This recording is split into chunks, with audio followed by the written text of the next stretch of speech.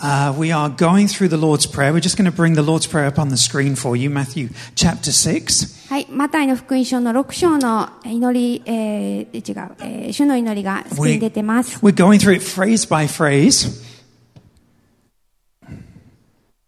フレーズごとに見ていっています。And this week we're looking at the phrase, Father, forgive us our debt as we have been forgiven, as we also have forgiven our debtors. 私たちの負い目をお許しください。私たちも私たちに負い目のある人たちを許します。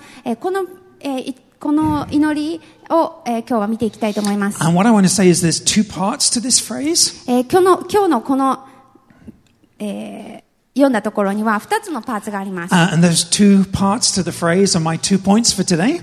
そしてこの2つのことが、今日の、ポイントでもあります。So we're just going to bring those up on the screen. なので、こういうことです。 2 points today are asking for forgiveness and extending forgiveness. 1つ目は許しを求めるっていうこと、そして2つ目は許しを差し伸べるっていうことです。And we're going to be using one of the parables that Jesus told in Matthew's Gospel to better understand what Jesus means in this prayer by debt and forgiveness. そしてこの同じくマタイの福音書の、少し後でイエス様がした例え話からその、負い目のある人を許す、許しを差し伸べるっていうことがどういうことかっていうことをより深く見ていきたいと思います。We've said again and again as we've been doing this series that the Lord's Prayer is not some kind of ritual, it's not some kind of routine. この主の祈りっていうのは前も言いましたけれども、何度か言いましたけれども、この祈りがなんかこう儀式のようなこれを祈ればいいみたいななんかこう、しきたりではありません。But it came out of the disciples asking Jesus, pleading with Jesus, Jesus, teach us how to pray. でもこの会話、この主の祈りっていうのが、イエス様の口から出たのはどういうシチュエーションだったかというと、弟子たちが私たちにどう祈ればいいのか教えてくださいって言った時でした。So it's packed with meaning. It's packed with things that the disciples would have understood, that would have been a really helpful explanation for them how to come to God in prayer. なので、弟子たちが本当神様のところに祈りという中でどのように前に進み出たらいいのか、またそのような意味合いであったり、ここに含まれていることっていうのが豊かにあるっていうことです。And what I want to say is that there's all kinds of places in the Bible we can turn to about prayer.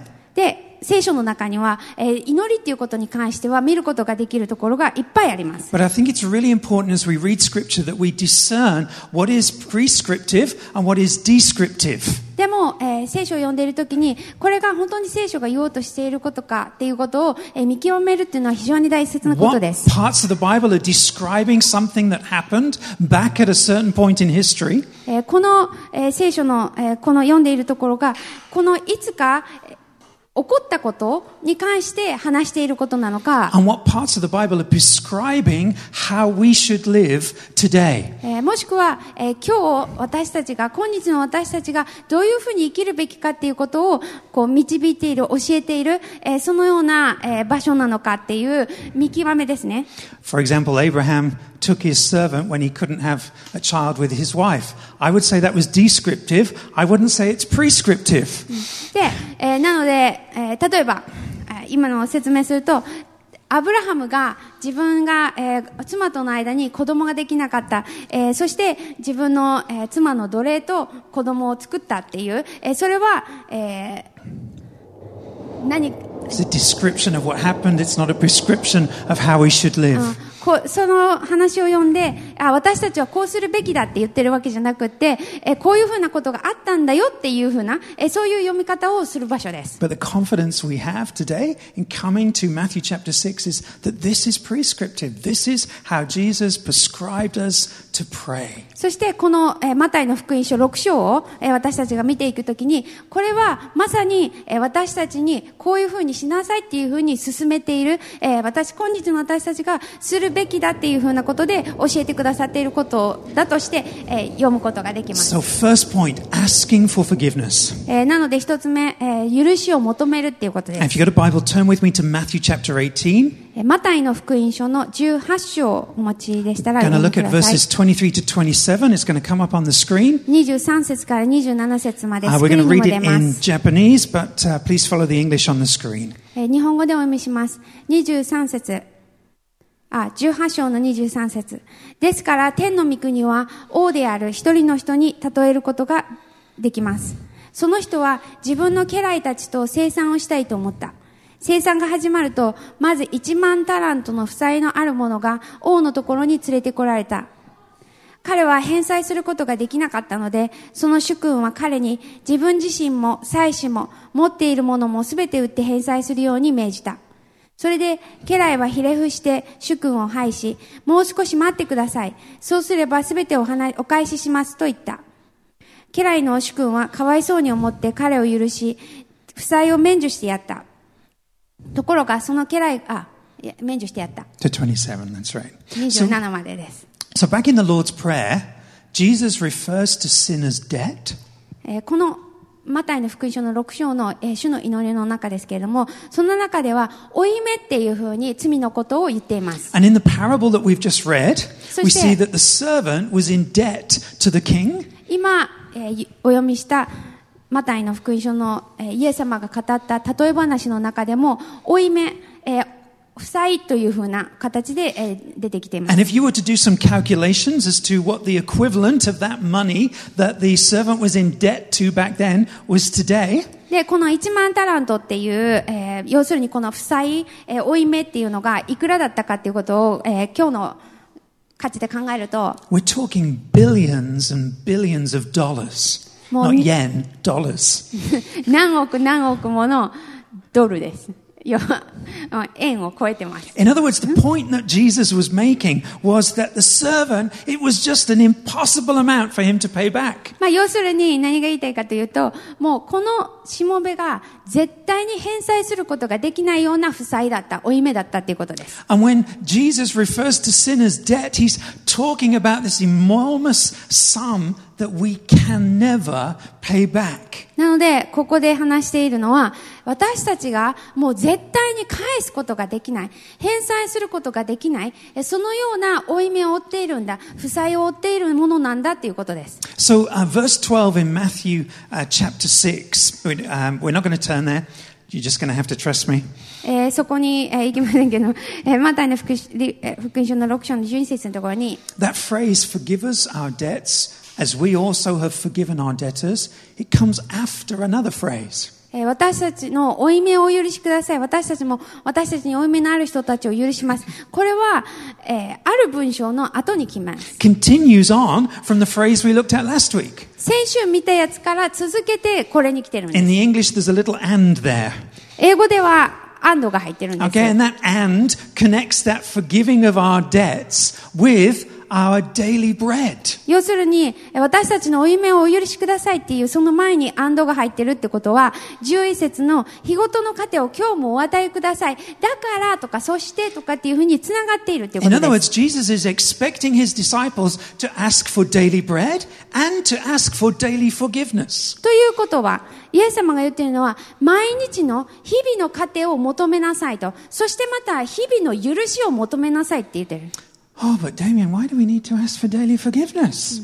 でもそんな毎日なんで許しを請わないといけないんだと。Surely at baptism, もちろん洗礼式とかの時はわかる we're けど、みたいな celebrating the fact that we've been forgiven once and for all. で、もう一度っきり、もうみんなすべてが許されたっていうことを祝ってるんじゃないのって思うかもしれません。 And it's true.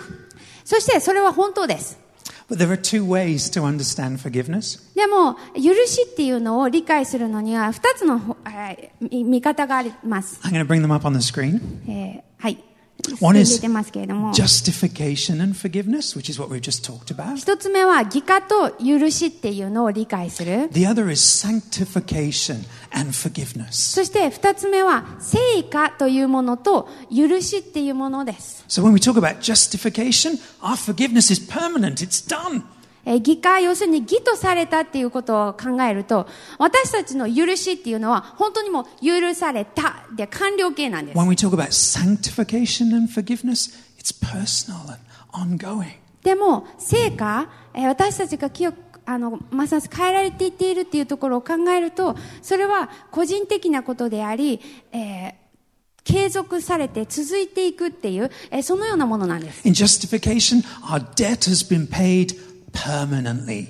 義とされたっていう点で考えると、私たちはもう永遠に許されたんです。And now in sanctification, でも、成果という視点で見ると、we enjoy that forgiveness on a daily basis. 私たちは日々、その許しっていうものを楽しみ、喜ぶっていうことです。In other words, we don't step into that forgiveness once at the beginning of our Christian walk and then say, okay, yeah, thanks very much. Now onwards and upwards. 要するに、じゃあもう改心します、クリスチャンになりますっていう時に許されてありがとう、じゃあもうそれで OK って言って、もうありがとうね言って前に向いていく、もうそれだけしかありませんっていうわけではない。Because of our justification, because of what Christ has done for us, we can now step into it and enjoy it on a daily basis. でもそのイエス様がしてくださったことがあるからこそ、私たちはそれを毎日日々のレベルでそれを楽しみ、喜ぶことができるんです。So as I confess my sins on a daily basis, I'm enjoying the benefits of my justification in Christ. なので、日々私が自分の罪を告白し悔い改めることによって、この義とされたっていうことにおいて与えられたその許しっていうものを何度も味わっていける、楽しんでいけるっていうことなんです。Why is that important? じゃあそれがなぜ大事なんでしょうか？ Because there is no point in this life at which I am not going to need forgiveness. なぜなら、この人生において、この今現在において、私が許しを必要としなくなるっていうことがありえないからです。There is no point in this life at which I am not going to need forgiveness. この世で生きている私が、この世のこの人生の限り、もう許しは必要ないって言えるようになることっていうのはないんです。If you don't like that, don't fight with me, fight with Scripture. 皆さん、それ嫌だなと思ったら、私と戦うのではなく、聖書と戦ってください。1 John chapter 1. 第一ヨハネの1章、Verses 9 to 10. 9節から10節 says, if we confess our sins, he is faithful and just to forgive our sins and to cleanse us from all unrighteousness. But if we say we have not sinned, we make him a liar, and his word is not in us. ヨハネの手紙第1の1章の9節と10節。もし私たちが自分の罪を告白するなら、神は真実で正しい方ですから、その罪を許し、私たちをすべての不義から清めてくださいます。もし罪を犯したことがないというのなら、私たちは神を偽り者とすることになり、私たちのうちに神の言葉はありません。This is crucial to understanding daily repentance. これは私たちが日々の悔い改めっていうことを理解するにはとても、不可欠なものです。If we claim we don't need to repent, もし私たちがもう悔い改める必要なんてないっていうな we らば、 make God out to be a liar, 私たちは神様を偽り者としてしまう。 and the biblical truths that we sing and we celebrate, i.e. justification by faith, is not really in us. 要するにその義とされたっていうその中で、私たちに与えられている真理、真実っていうものがもはや本当のものではない、もはやそれは真実ではないっていうようなことになる。 You see, the one who has really experienced God's forgiveness, 神様からの許しっていうのを本当の意味で、受け取った人、 they don't respond by going, oh, I can live however I like now. その人はきっともうこれからは好きなように生きていこうっていうふうにはならないと思います。 They go to war on sin. もうその罪に対しての戦い、もう戦争に入っていくんです。 And the weapon they use to do that is through daily confession. そしてそれをしていく、武器っていうのは日々の、告白です。 And the confidence that I'm safe in the grace of God. そしてそこにあるのは、私は恵みにあって、神の恵みにあって安全なんだっていうその自信 And で that す。 person who's going to war on sin on a daily basis and daily in confession, そしてその日々の生活の中で罪との戦いっていうものに、をしていく人、また日々の告白、罪の、悔い改めっていうのをしていく人、 is tasting and enjoying God's mercy afresh every morning. その人は毎朝毎朝神様の新しい恵み、憐れみっていうものを味わっているんです。Okay? But unfortunately, our transformation, our intimacy with God, it gets hindered, it gets lost. でも、残念なことに私たちの神様にある、なんかこう変えられていく過程、そのキリストの中で変えられていくっていうことは時々こう、Gets lost. そうなくなっちゃうんです。Because we try to move out of the engine room of the Christian faith, which is repentance and faith, and repentance and faith. And because we try to move out of that, and we try to get onto something that we think is more exciting and more fulfilling over here. で、それが起こるのは、その、悔い改めと信仰っていう、このクリスチャンの人生のエンジンである、そのピストンが動いているそのエンジン部屋から出ようとする。それが必要ないって、そこ、他に何かがあるんじゃないかっていうふうに探しに行ってしまって、その悔い改めと信仰っていうものから出てしまう、そういうふうになっちゃうからです。Enjoying what's been done for us already, we try to manufacture something more, manufacture an experience over here. すでに神様がしてくださったっていう、そのことを楽しみ、喜び、そこから悔い改めるのではなく、あそこに何かがあるかもしれないって言って、そこに何かを生み出そう、そこに何かを見出そうっていうふうに、なんて言うんだろう、そういうものを探してしまうんです。So another way that intimacy starts to fade with Godで、そういうふうにしながら神様との親密さっていうのが薄れていきま is す。 because instead of asking for forgiveness as we've been taught in the Lord's Prayer, we make excuses. で、それはこの主の祈りの中で、イエス様が私たちに許しを求めなさいって教えてくれたようにする代わりに、自分は大丈夫だって言っていろんな風に正当化しようとしているんです。Excusing someone means we let them off the hook because, they made a silly mistake. 誰かのこともまあいいやっていうのは、まあちょっとあれは間違いだったからかなとか言って、まあ良しとしたり。And there's always we do that. で、結構私たちそういうのをよくやります。I didn't mean it. Didn't mean what I said. そして自分でもよくやるんですね。I was just kidding. 私はそういうつもりで言ったんじゃないよとか、私は冗談で言ったんだよとか。I'm sorry for what I did. I'm just having a bad day. ごめんね、そういうふうな、今日ちょっと悪い日だったからそんなふうなことをやっちゃってごめんねとか言って。It's not really me. It's just a bad day. 私が悪いっていうよりは、まあ、今日が悪いみたいな。Wow, I can't believe I did that. That is so not like me. わ、信じられない。今これやったの。私、そんなことする人じゃないよとか。Oh, everyone does it.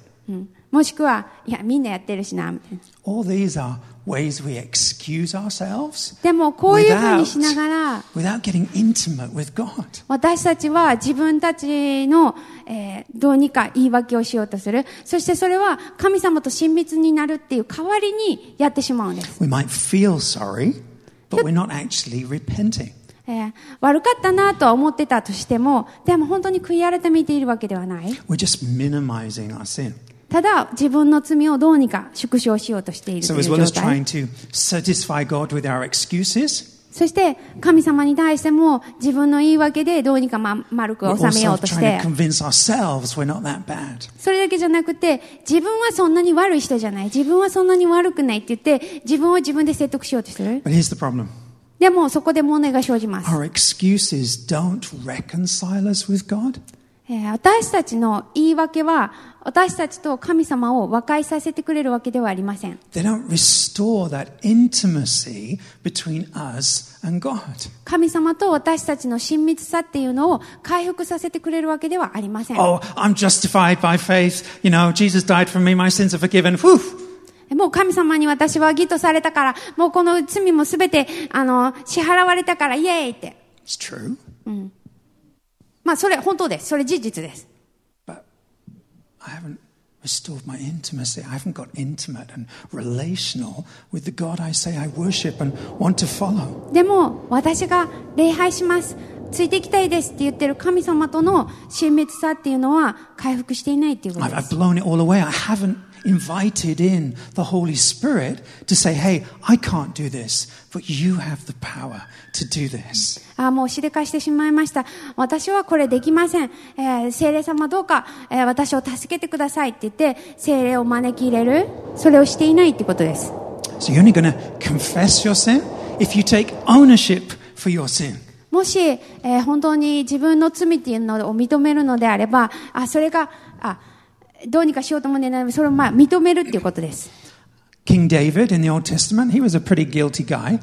旧約聖書のダビデ王も相当な人でしたよね。Did one or two things he shouldn't have done.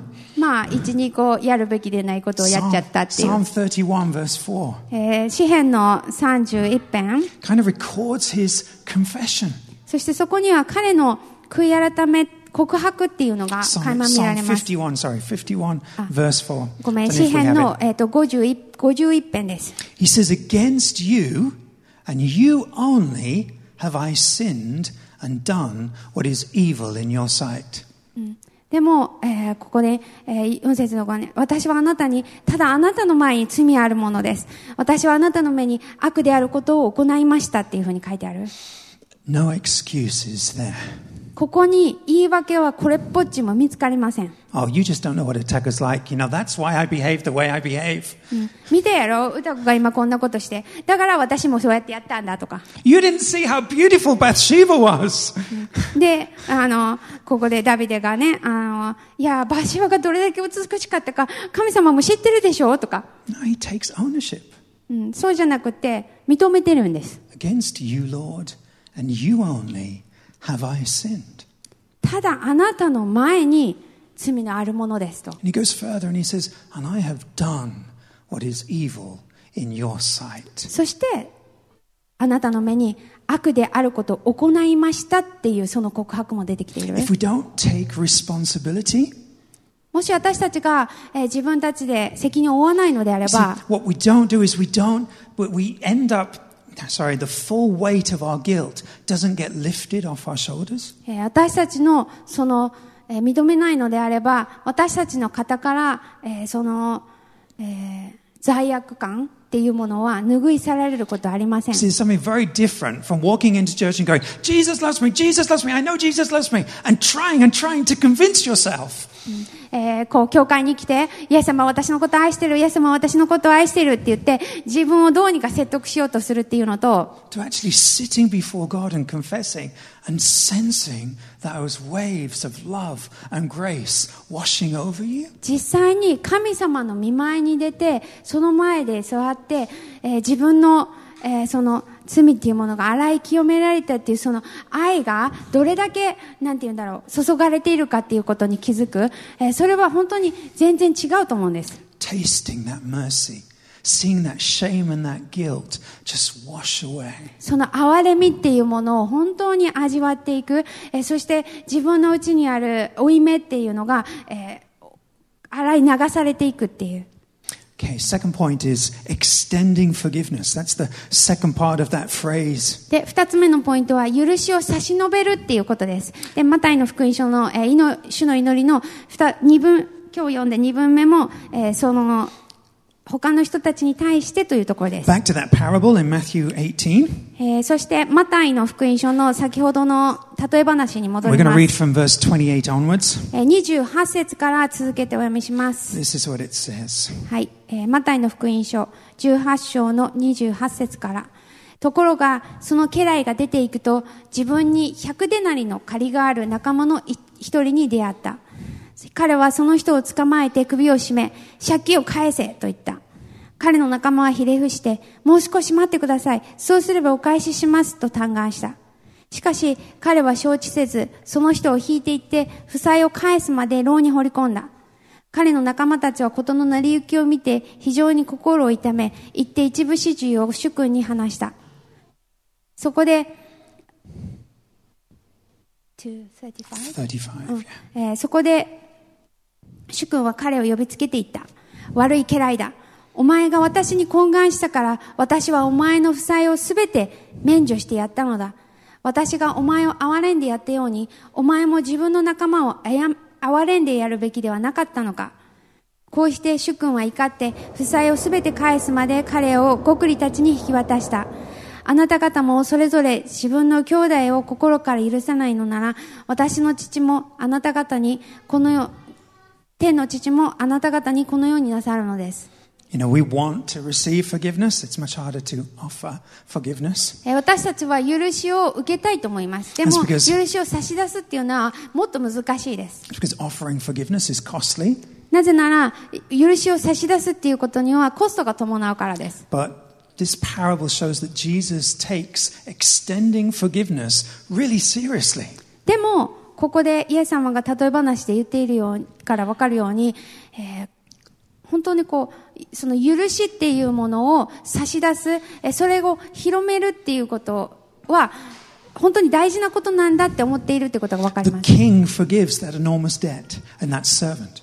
この王様は、ものすごい借金を、負債を、負っていた人を許したわけですよね。And the servant goes out. で、そのしもべが出て行って、finds someone who owes him a lot less money. で、それよりもだいぶ少ない、その負債を自分に対して負っている人を見つけて、but doesn't forgive that debt. でもその負い目を、その負債を許さない。You see, the king's forgiveness of the servant didn't empower the servant to become more forgiving. なので、この王様が渡した許しっていうものは、これ以上に広がらなかったってことなんです。And because it didn't empower that servant to be more forgiving, that servant was thrown in prison.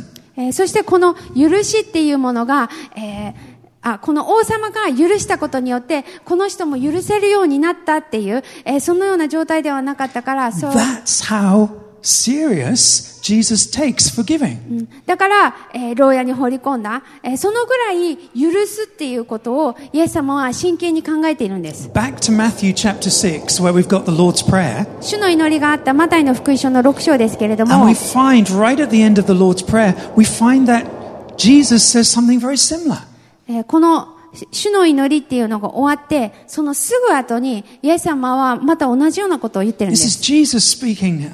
これイエス様が言ってるんです。For if you forgive others their trespasses, your heavenly Father will also forgive you. But if you do not forgive others their trespasses, neither will your Father forgive your trespasses. もし人の過ちを許すなら、14節、あなた方の天の父もあなた方を許してくださいます。しかし、人を許さないなら、あなた方の父もあなた方の過ちをお許しになりません。You know, that's the verse in Matthew when you're reading Matthew's Gospel that you kind of flick over and go on to the next parable. で、この今読んだところっていうのは、多分マタイの福音書を読みながらも、ふーんって言って、ちょっとここら辺は軽く読むみたいな。Okay, we're not going to avoid it today. でも今日は、これを避けません。Forgiving others is this serious. 他の人を許すっていうことは、このぐらい真剣な大事なことなんです。Jesus says it's a matter of life or death. イエス様が言ってるのは、もうこれは死か生きるか、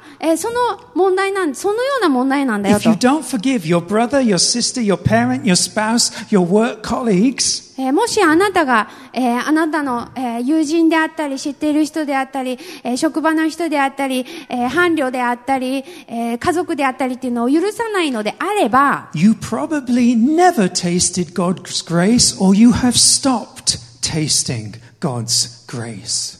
もしかしたら、そうであれば、神様の恵みっていうものをまずそもそも味わっていないのかもしれないし、神様の恵みっていうのを味わうのをやめたのかもしれません。The fact you're not opening your heart in mercy to other people, 他の人に対して自分の心っていうのを憐れみっていうので開いていかないのであれば、 proves you never really opened your heart to the depths of God's mercy yourself. 神様の憐れみっていうところに自分自身が心を開いていなかったっていうことが明らかになっているんです。Strong stuff.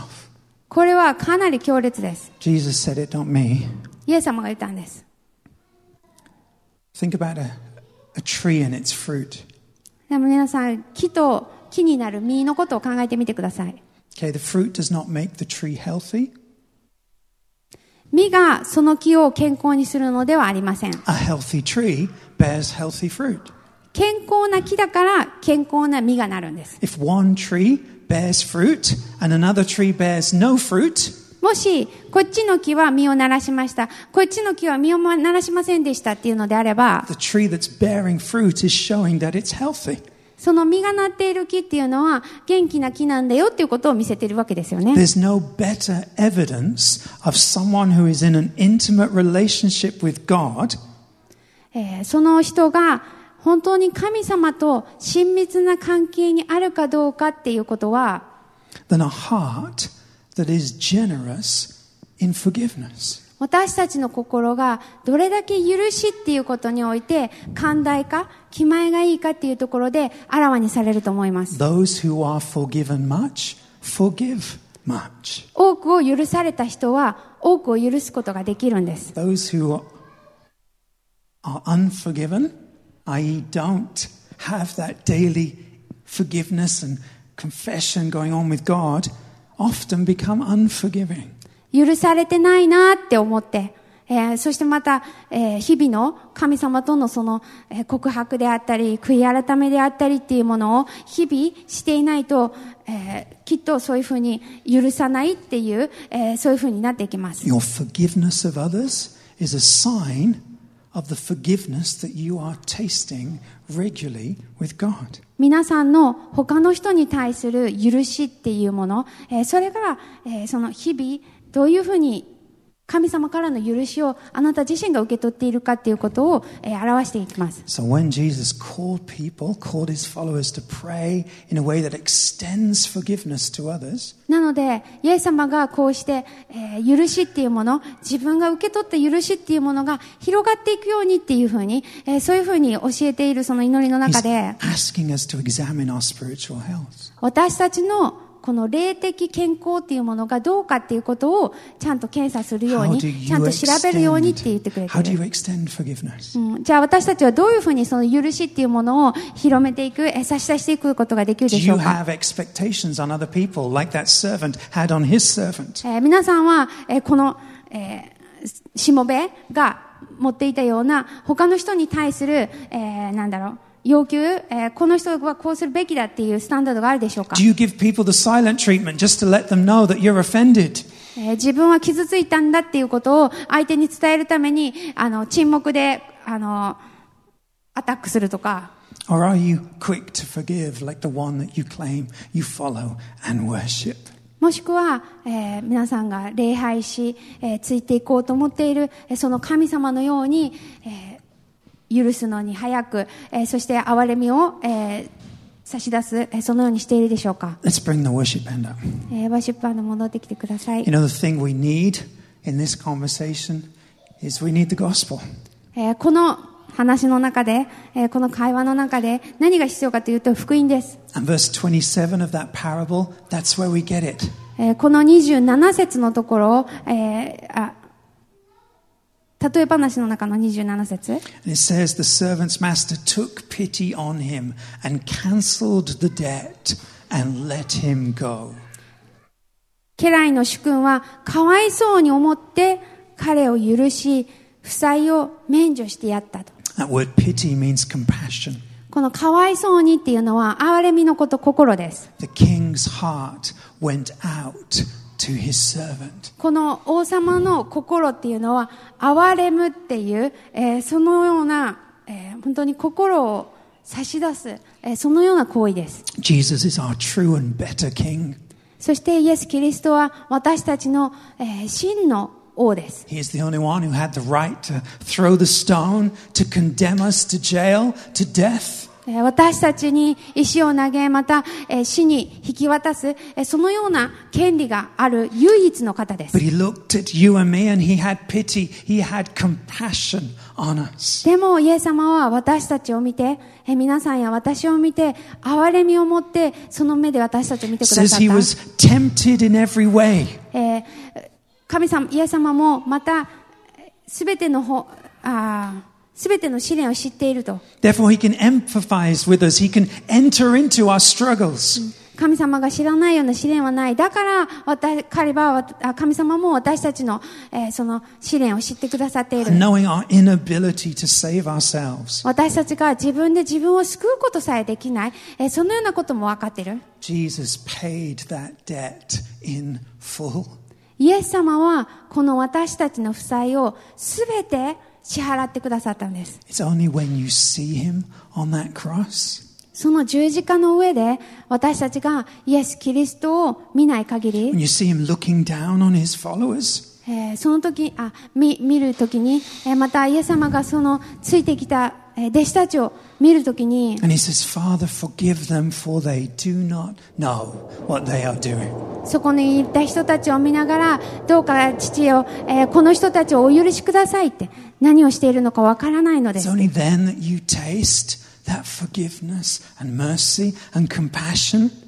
そのような憐れみ、そのような、愛っていうのを私たちが許しっていうのを知るときに、 And it's that empowers you to be merciful and compassionate and forgiving to those who are around you. 私たちの周りにいる人たちに対して、許すようになる、憐れみの心を持つようになる、そのようなことが起こっていくんです。The way to stop being judge over everyone else. そして他の人たちをみんな裁く、そのような、ポジションでいるよりも、 Is to see the ultimate judge, Jesus Christ, become a servant. 究極の、その裁く方である、そのイエス・キリストが使えるものとなってこの世に来てくださった。 To see the King of Kings come down from heaven in order to be like us. 王の王である方が私たちの一人として私たちのように来てくださった。 In order to identify with us and save us. そしてそれは私たちの試練を知り、また私たちを救うためでした。 Let's have the worship band lead us in a song. では最後の賛美をしましょう。